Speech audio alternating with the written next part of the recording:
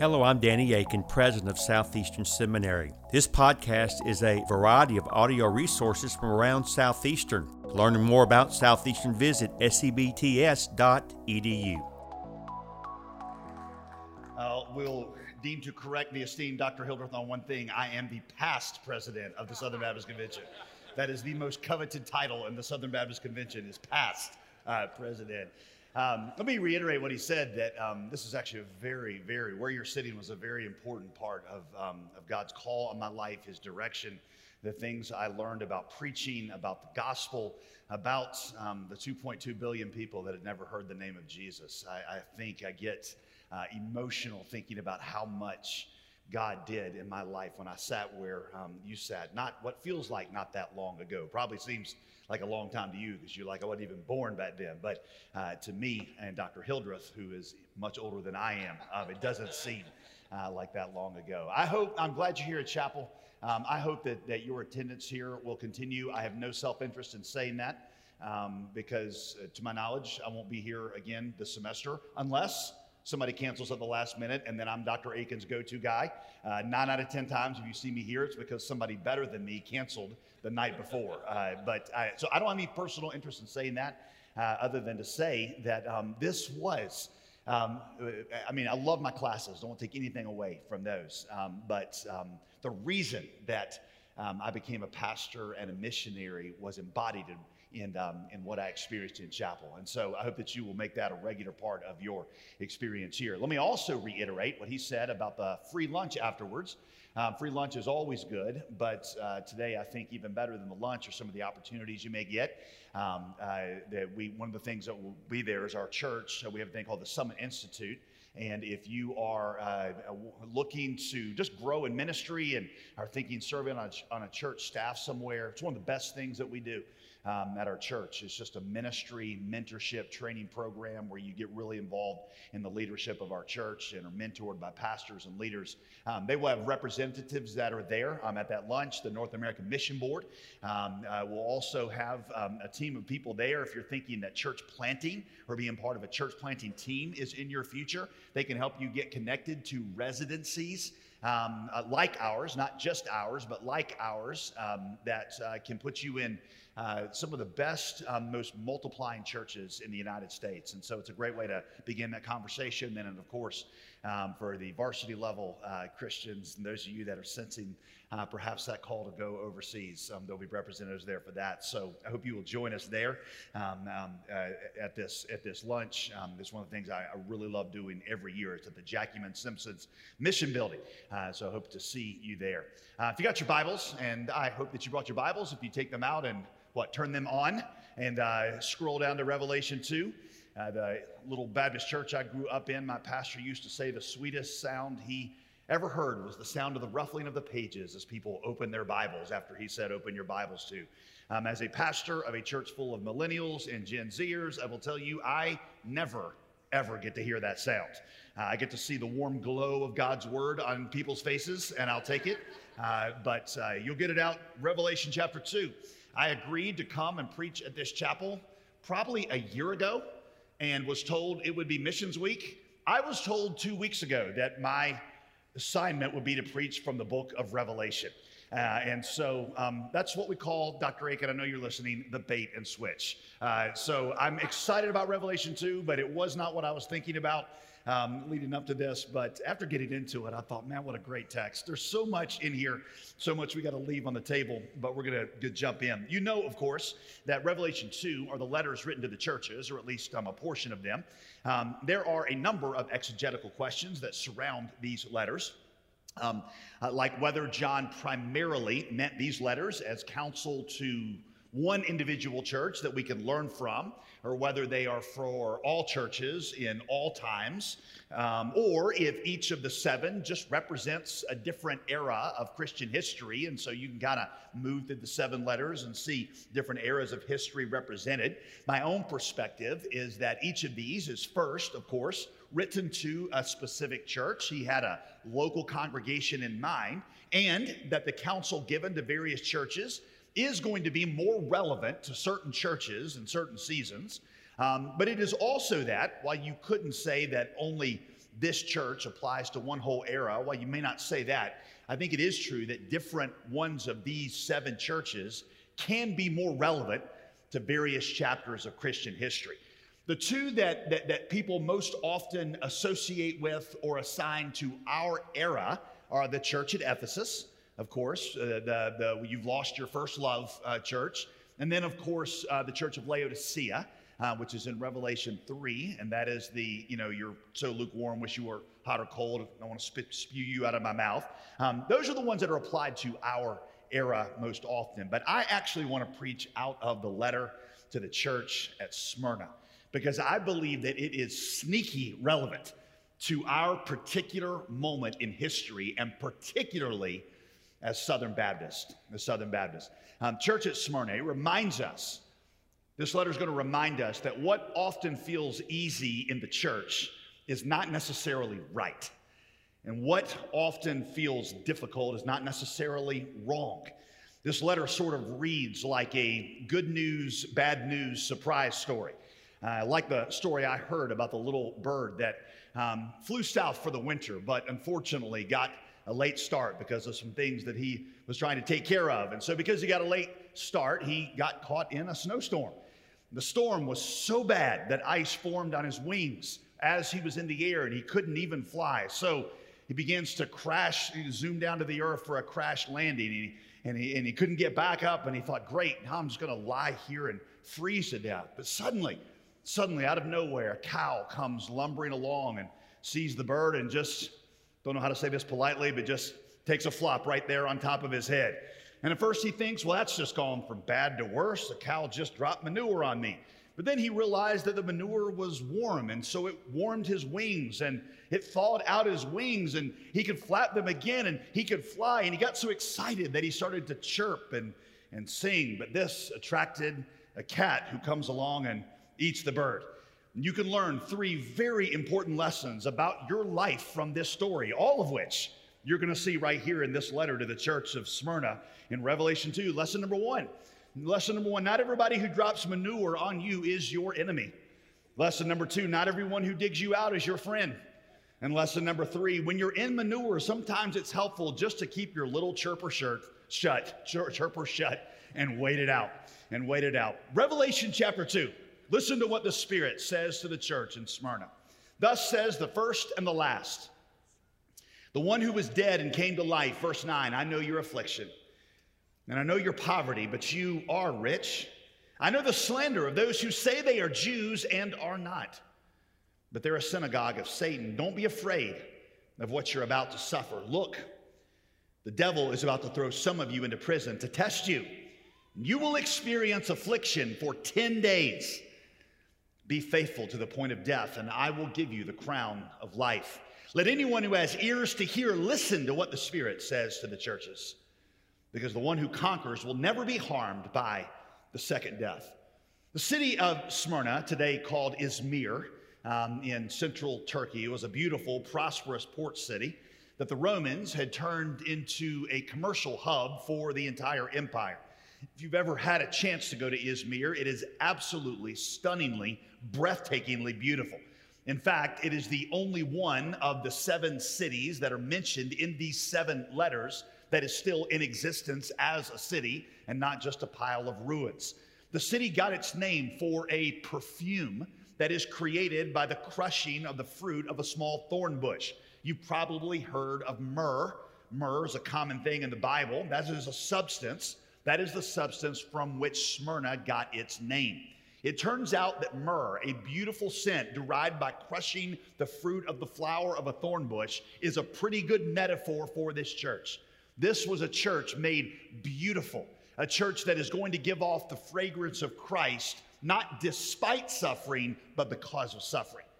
The Apostle John notes in verse 9 that the church was known for 2 things. Did you see it? It was known for persecution and poverty.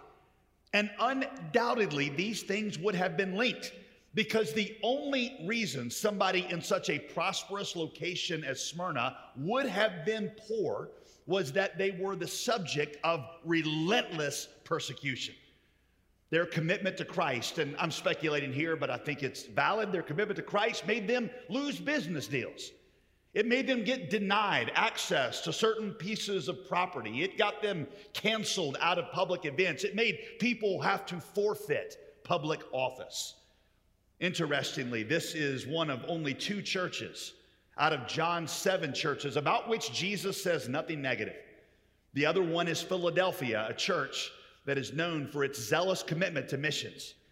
You see, it seems that 2 things in a church really delight the heart of God: patient, faithful endurance in suffering, and radical commitment to the Great Commission. The persecution in Smyrna seems to have come from 2 places. Indication is from the culture around them. Smyrna prided itself as the hub of emperor worship. It was home to the temple that they called Dea Roma, literally Rome as a goddess, built in honor of the Emperor Tiberius, where Tiberius was worshiped as the Son of God. If you've ever studied the religious context of Rome, you know that Rome did not care what God you worshiped. They didn't care what God you worshiped so long as you acknowledged that Caesar was the Lord of all of them. In the Pantheon, where they had the statues of all the various gods, there was a little emblem on top of the Pantheon. You can still see the remnants of it. If you go to Rome, you see a little emblem up there that says Caesar, the Son of God, the King of Kings, and the Lord of Lords. In fact, church history says that toward the end of the 1st century, not long after this letter was written, that the Romans, in an attempt to make peace with this growing Christian community, offered to put a statue of Jesus in the Pantheon. And of course, the Christians turned it down and said, we can't do that unless you tear that emblem off the top, because Caesar's not King of Kings and Lord of Lords, and he's not the Son of God. Jesus is. And so it wasn't because they worshiped Jesus that they got into so much persecution. It's because they refused to acknowledge the validity of other ways of salvation. And they refused to acknowledge Caesar's lordship over all of it, that they became the subject of relentless persecution, even referred to as atheists and anarchists, because they were, in their view, attempting to overthrow the entire order. So that was one place of persecution, but that one is rather expected, if you ask me. The more surprising place, the more discouraging one, was within the God-fearing community. Again, look at verse 9. I know the blasphemy of those who say they are Jews. Jews were supposed to have been God's people, yet they turn out to be the biggest persecutors of the believers in Smyrna. I think the hardest thing to reckon with as a pastor is the persecution that comes from inside your church, from those that you know ought to stand with you who do not. I know many of you are preparing for ministry, but some of you already know what I'm talking about. That deacon, that staff member that you have invested so much time with that turns on you. The Absalom to your David, the Demas to your Timothy, the John Mark to your Paul. That person whose belief structure you share so much in common with, who turns on you because you won't acknowledge or bow down to their idol. I'll tell you that having been, 20 years now, I celebrate my 20th year at the Summit Church this year.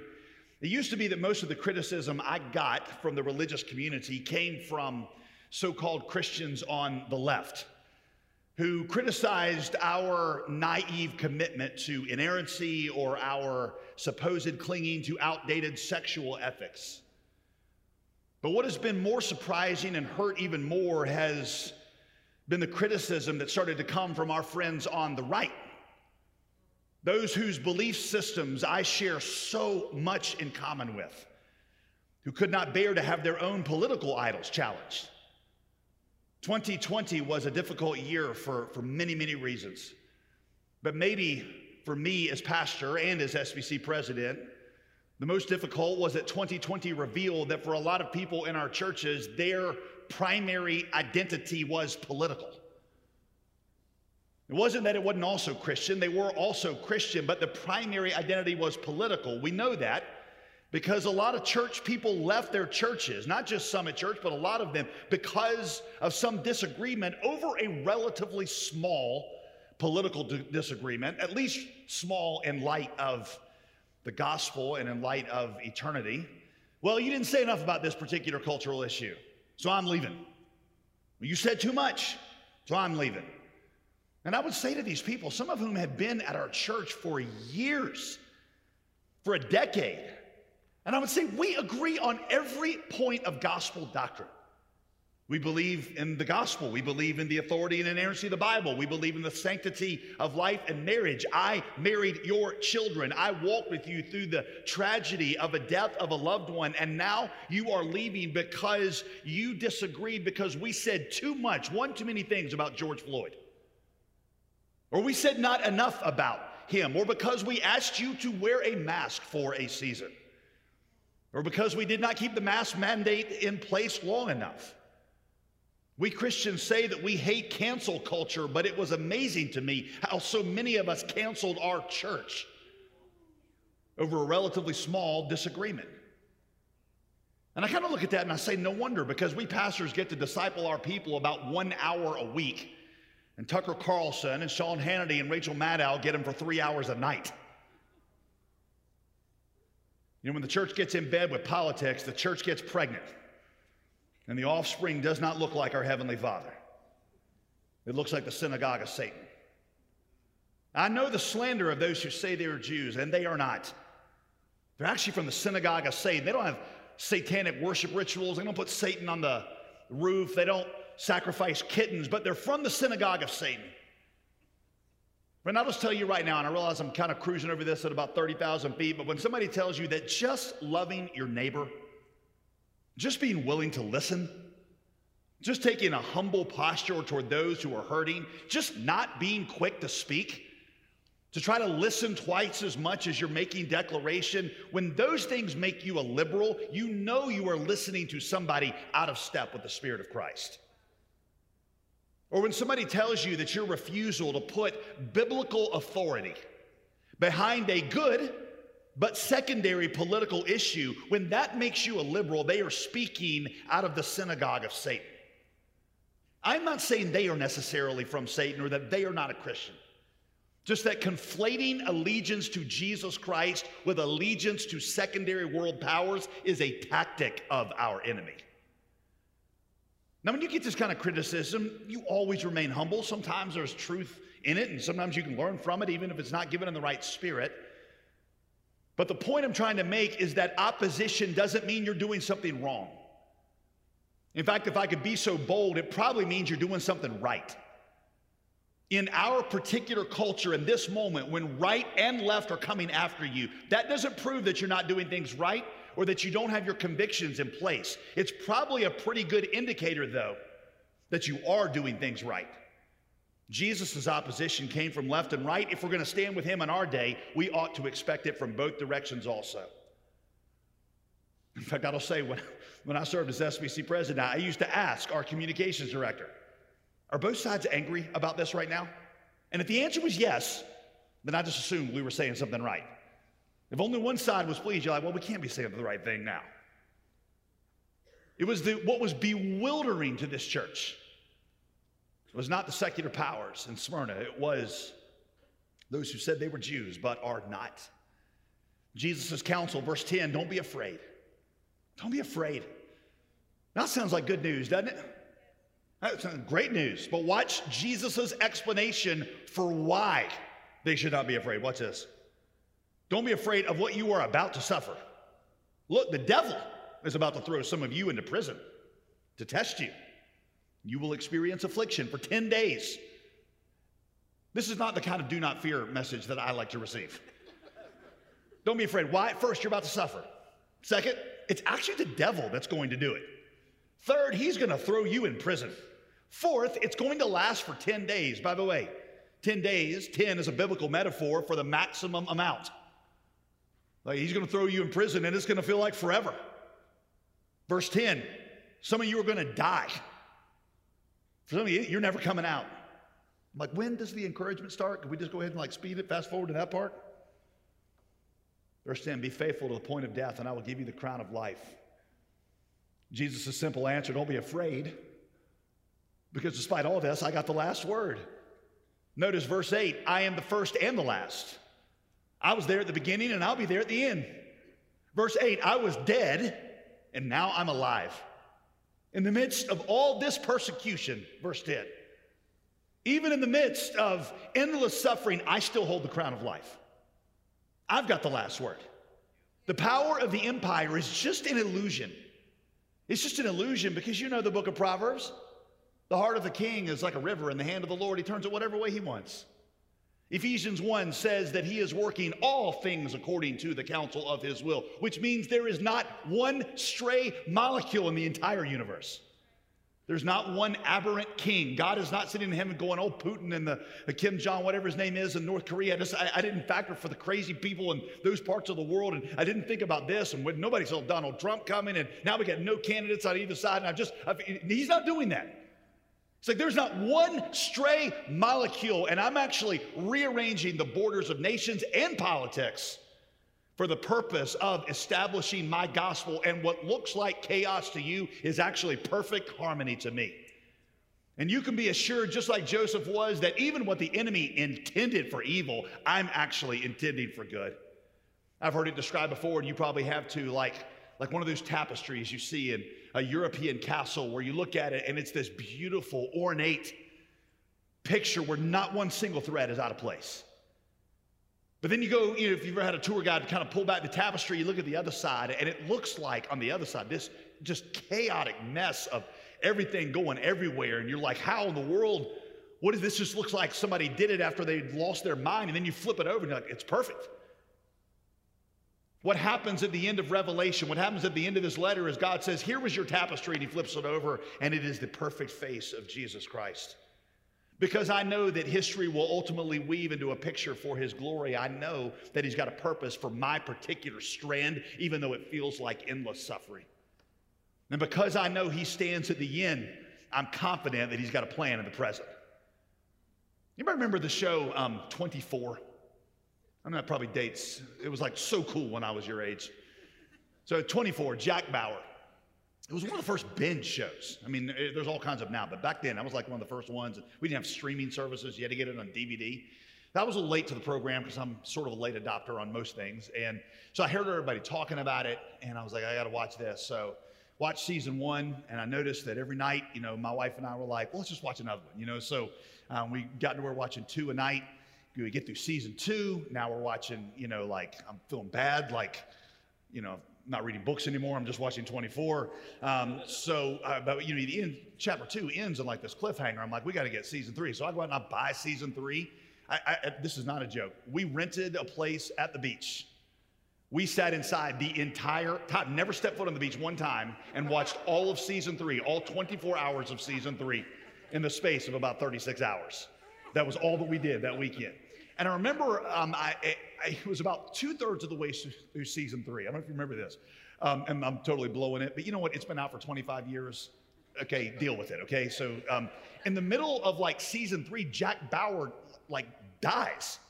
Do you remember this? You're like, I looked at Veronica, I was like, I think he just died.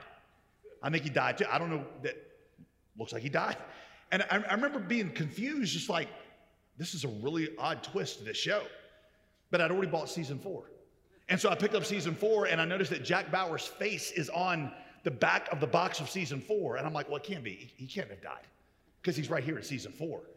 So something here is not, it's just an illusion. Sure enough, I don't know how they pulled it off, but Jack Bauer's not really dead. What happens as you're reading this book of Revelation is you are getting to the last chapter, and you're seeing that his face is still on the box. We get all the way through to the end of Revelation, and you're like, well, he's still the one standing in Revelation chapter 22, which must mean that he's in control of Revelation 2. And if his face is in Revelation 22, his hand is at work in Revelation 2. What I begin to understand is that God has a purpose, even in the difficult things, especially in the difficult things. The devil may be the agent of my suffering, but the Lord Jesus has a purpose in it, and his face is all over the final chapter of this book. Listen, this is a still an unpopular teaching, not just in prosperity gospel circles, but in our circles. God brings salvation into the world through the suffering of the church. I'm all into prosperity. I love having a church that grows and flourishes, and I love celebrating things, so I'm not like a hater, okay? But I will just go ahead and tell you, God's preferred means of doing it is wounding his ministers and pastors, and it is through affliction. It is through persecution. It is through betrayal by those who feel the closest to you that God actually brings salvation into the church. Unless a grain of wheat falls into the ground and dies, it abides by itself. You've heard the famous line of A.W. Tozer, before God can use a man greatly, he has to hurt him very deeply. Jesus said in John 17 that as the Father sent him into the world, so he sends us. And what did the Father send him to do? He sent him to suffer. Paul said, I now am filling up in my body what is lacking in Christ's afflictions.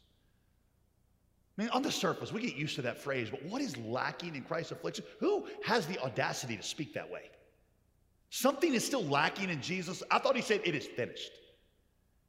Yeah, Paul has the audacity to say there's something still lacking in Christ's afflictions because, as Martin Luther said, it wouldn't matter if Jesus died 1,000 times if nobody ever heard about it. And the means of their hearing about it is through the wounds of the church. If they're going to hear about the gospel in India and Southeast Asia, and if they're going to hear about it on the campus of UNC Chapel Hill, it's not going to come through my prosperity. It's not going to come because I wrote a great book or because I get invited to preach here at Southeastern. It is going to come through God's crushing a church, like the church in Izmir. And as the myrrh begins to spread its perfume through that crushing, that is what brings the fragrance of Christ into the world. So whatever you're going through, don't be afraid. I can't promise you it's going to end quickly. It may last 10 days. But I can promise you his face shines through the final chapter and that there is not one stray molecule in all of the universe and not in your life. All of it is moving to his appointed end. He is the first and the last, and his ways will be accomplished. The arc of God's goodness in your life is almost always longer than you think it should be. I want it always to resolve quickly. But the arc is much longer than you and I want it to be, but it always moves toward goodness. Surely goodness and mercy following you all the days of life. Don't often feel like goodness and mercy following you all the days of your life, but it is at the end. It is at the end when you see the first and the last that you see it all moved inevitably toward goodness. Steve Saint, you ever heard of Steve Saint? He's the son of Nate Saint, who you probably have heard of, one of the infamous or the famous Alka Five, who was murdered on the beaches of Ecuador in the 1950s.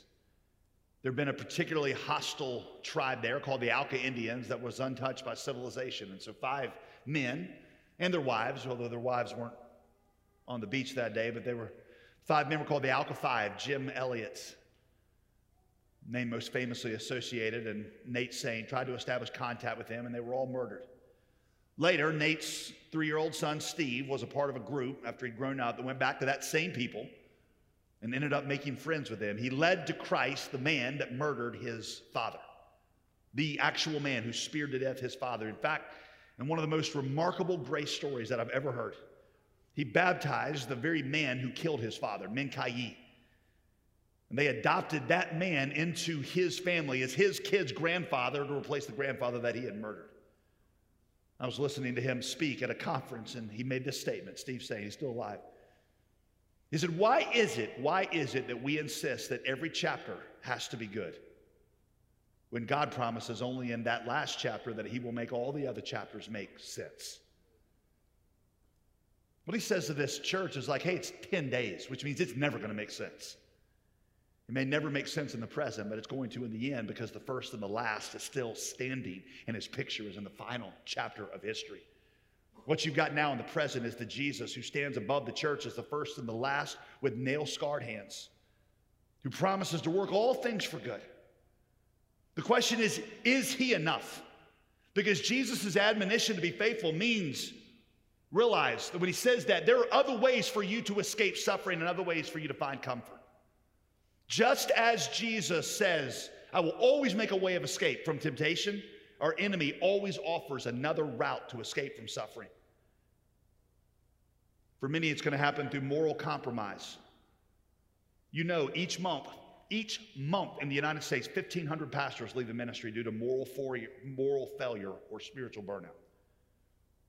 50% of pastors' marriages, 50% will end in divorce.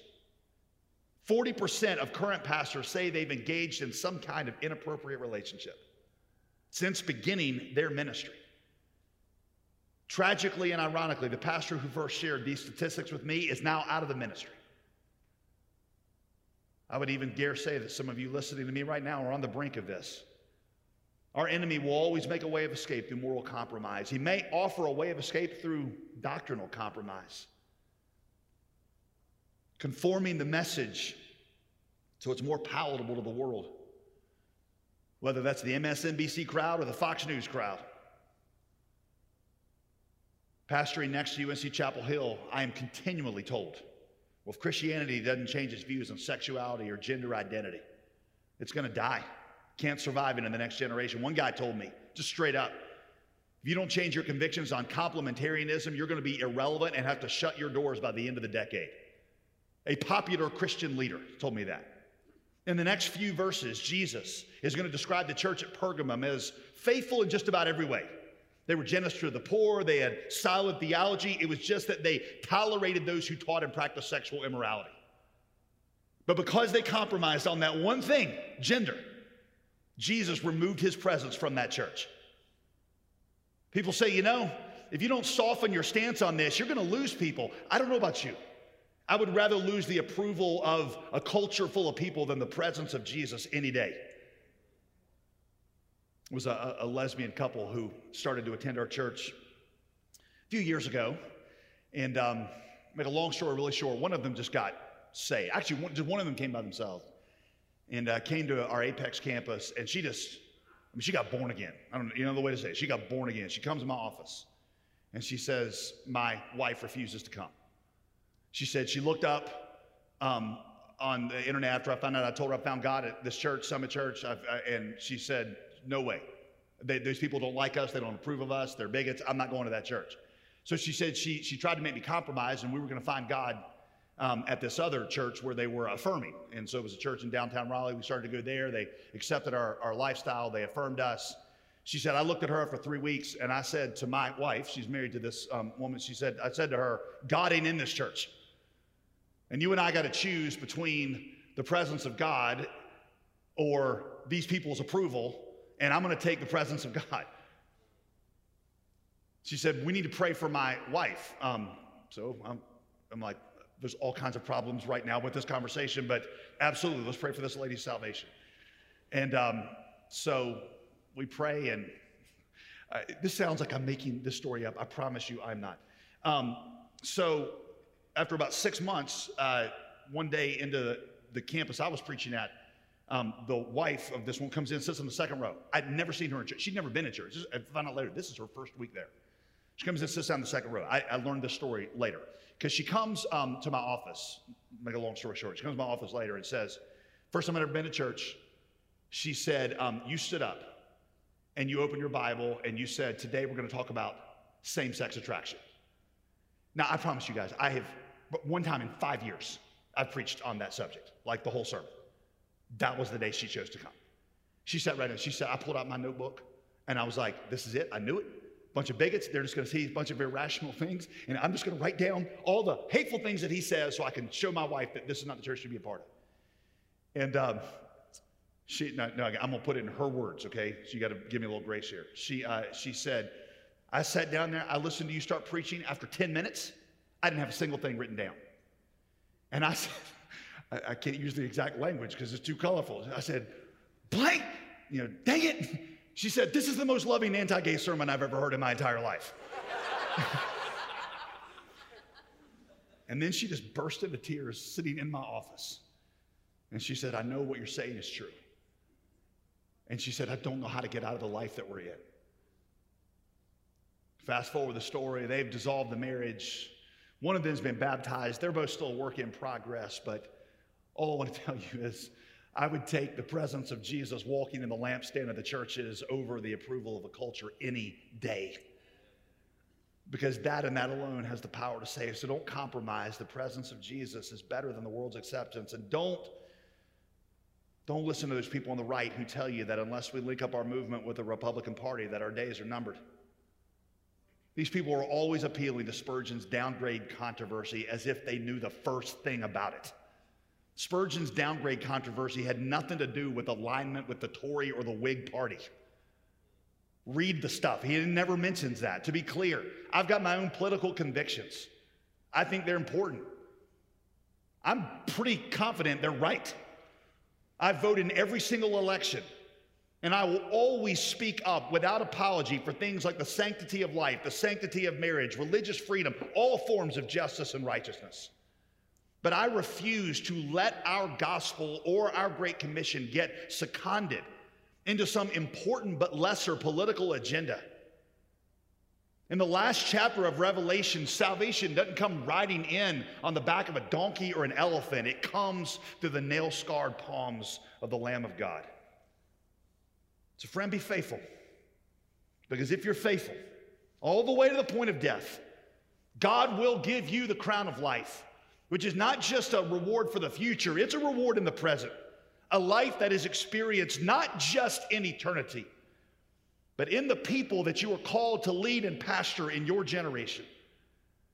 Let me close with this. One of the men who would have read this letter, the original version of it, the first version of it, was a man named Polycarp.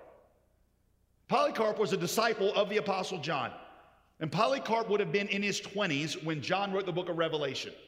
He was from the church in Smyrna and would later become its bishop. What he was known for is he would not compromise. 86 years old, they came because he would not bow his knee to the emperor. And the Jews were all riled up against him, trying to get him in trouble. They came to take him. They say he went very calmly. He asked for a few moments, in fact, to pray for the people that were coming to take him and burn him at the stake. He stood in front of this gigantic amphitheater filled with people there in Smyrna. The proconsul said to him, reproach Christ and I will release you. Polycarp famously said, 86 years have I served him, and never once did he wrong me. How then could I blaspheme my king who has saved me? Only swear, said the proconsul, to the power of Caesar. Polycarp responded, I swear to the power of one much greater than Caesar. Give me a day. Just give me a day, and I will teach you of him. The proconsul responded, I will tame you by fire, since you despise the wild beast. Polycarp then looked at the crowd and said, you think I'm afraid of this fire? It burns for just a minute, and then it's gone. You ought to be afraid, proconsul, of the fires of hell. I'm not scared of these temporary flames. Come on, boys, bring on the fire. Eusebius, a church historian, records that it was Jews from Smyrna, who were not actually Jews, in the language of this letter, who brought the wood to burn Polycarp at the stake. According to one person there, the fire formed a circle around Polycarp, but his body did not burn. The proconsul then ordered a soldier nearby to stab Polycarp with a spear. And when he did, the witness said, the blood extinguished the flames. Now, whether or not that last part is true, I have no way of knowing. What I do know is it provides a powerful image of the church in the world. It is the blood of our faithful suffering that puts out the fires of hell. In our community, in our church, in eternity, be faithful, and in time you will overcome. Most of you will not be burned at the stake, but you will be tested to see if you're going to hold on to Jesus in the face of temptations to quit or to compromise. Don't do it. Let anyone who has ears to hear listen to what the Spirit says to the churches. The one who conquers will never be harmed by the second death. Be faithful, because our Jesus is still walking through these candle stands, and there's still 6,400 unreached people groups in the world. And that's where he wants to take you. Forget about CNN, forget about MSNBC, forget about the White House, forget about Fox News.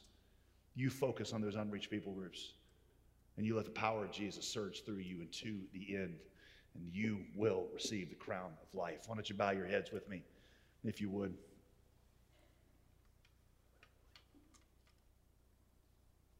Father, I pray for courage in the midst of suffering on a big scale. God, when they mock us and they blaspheme us and they tear down our reputation in the papers and on blog sites and on Twitter handles, God, I pray for faithfulness in the small things when we're disappointed by a family member, when we got pain in our body that just won't go away, when we got a relationship that is turned on us that we don't understand why. Help us to receive all these things as good from your hand. that come from your hand, from a God who said that you are our shepherd and we will never have any needs, who said that even when you walk through the valley of the shadow of death, you don't have to be afraid because I'm with you. And I'll make goodness and mercy follow you all the days of your life. Give us confidence to rest in that shepherd. I pray right now for those, God, who are struggling. Lift up their eyes to rest in the palms of the one who was dead and is now alive, and who is the first and the last. I pray in Jesus' name. Amen. Thank you for listening to this podcast. Consider giving to Southeastern Seminary online or visiting us for a preview day. For information on how to give or sign up for a preview day, visit sebts.edu.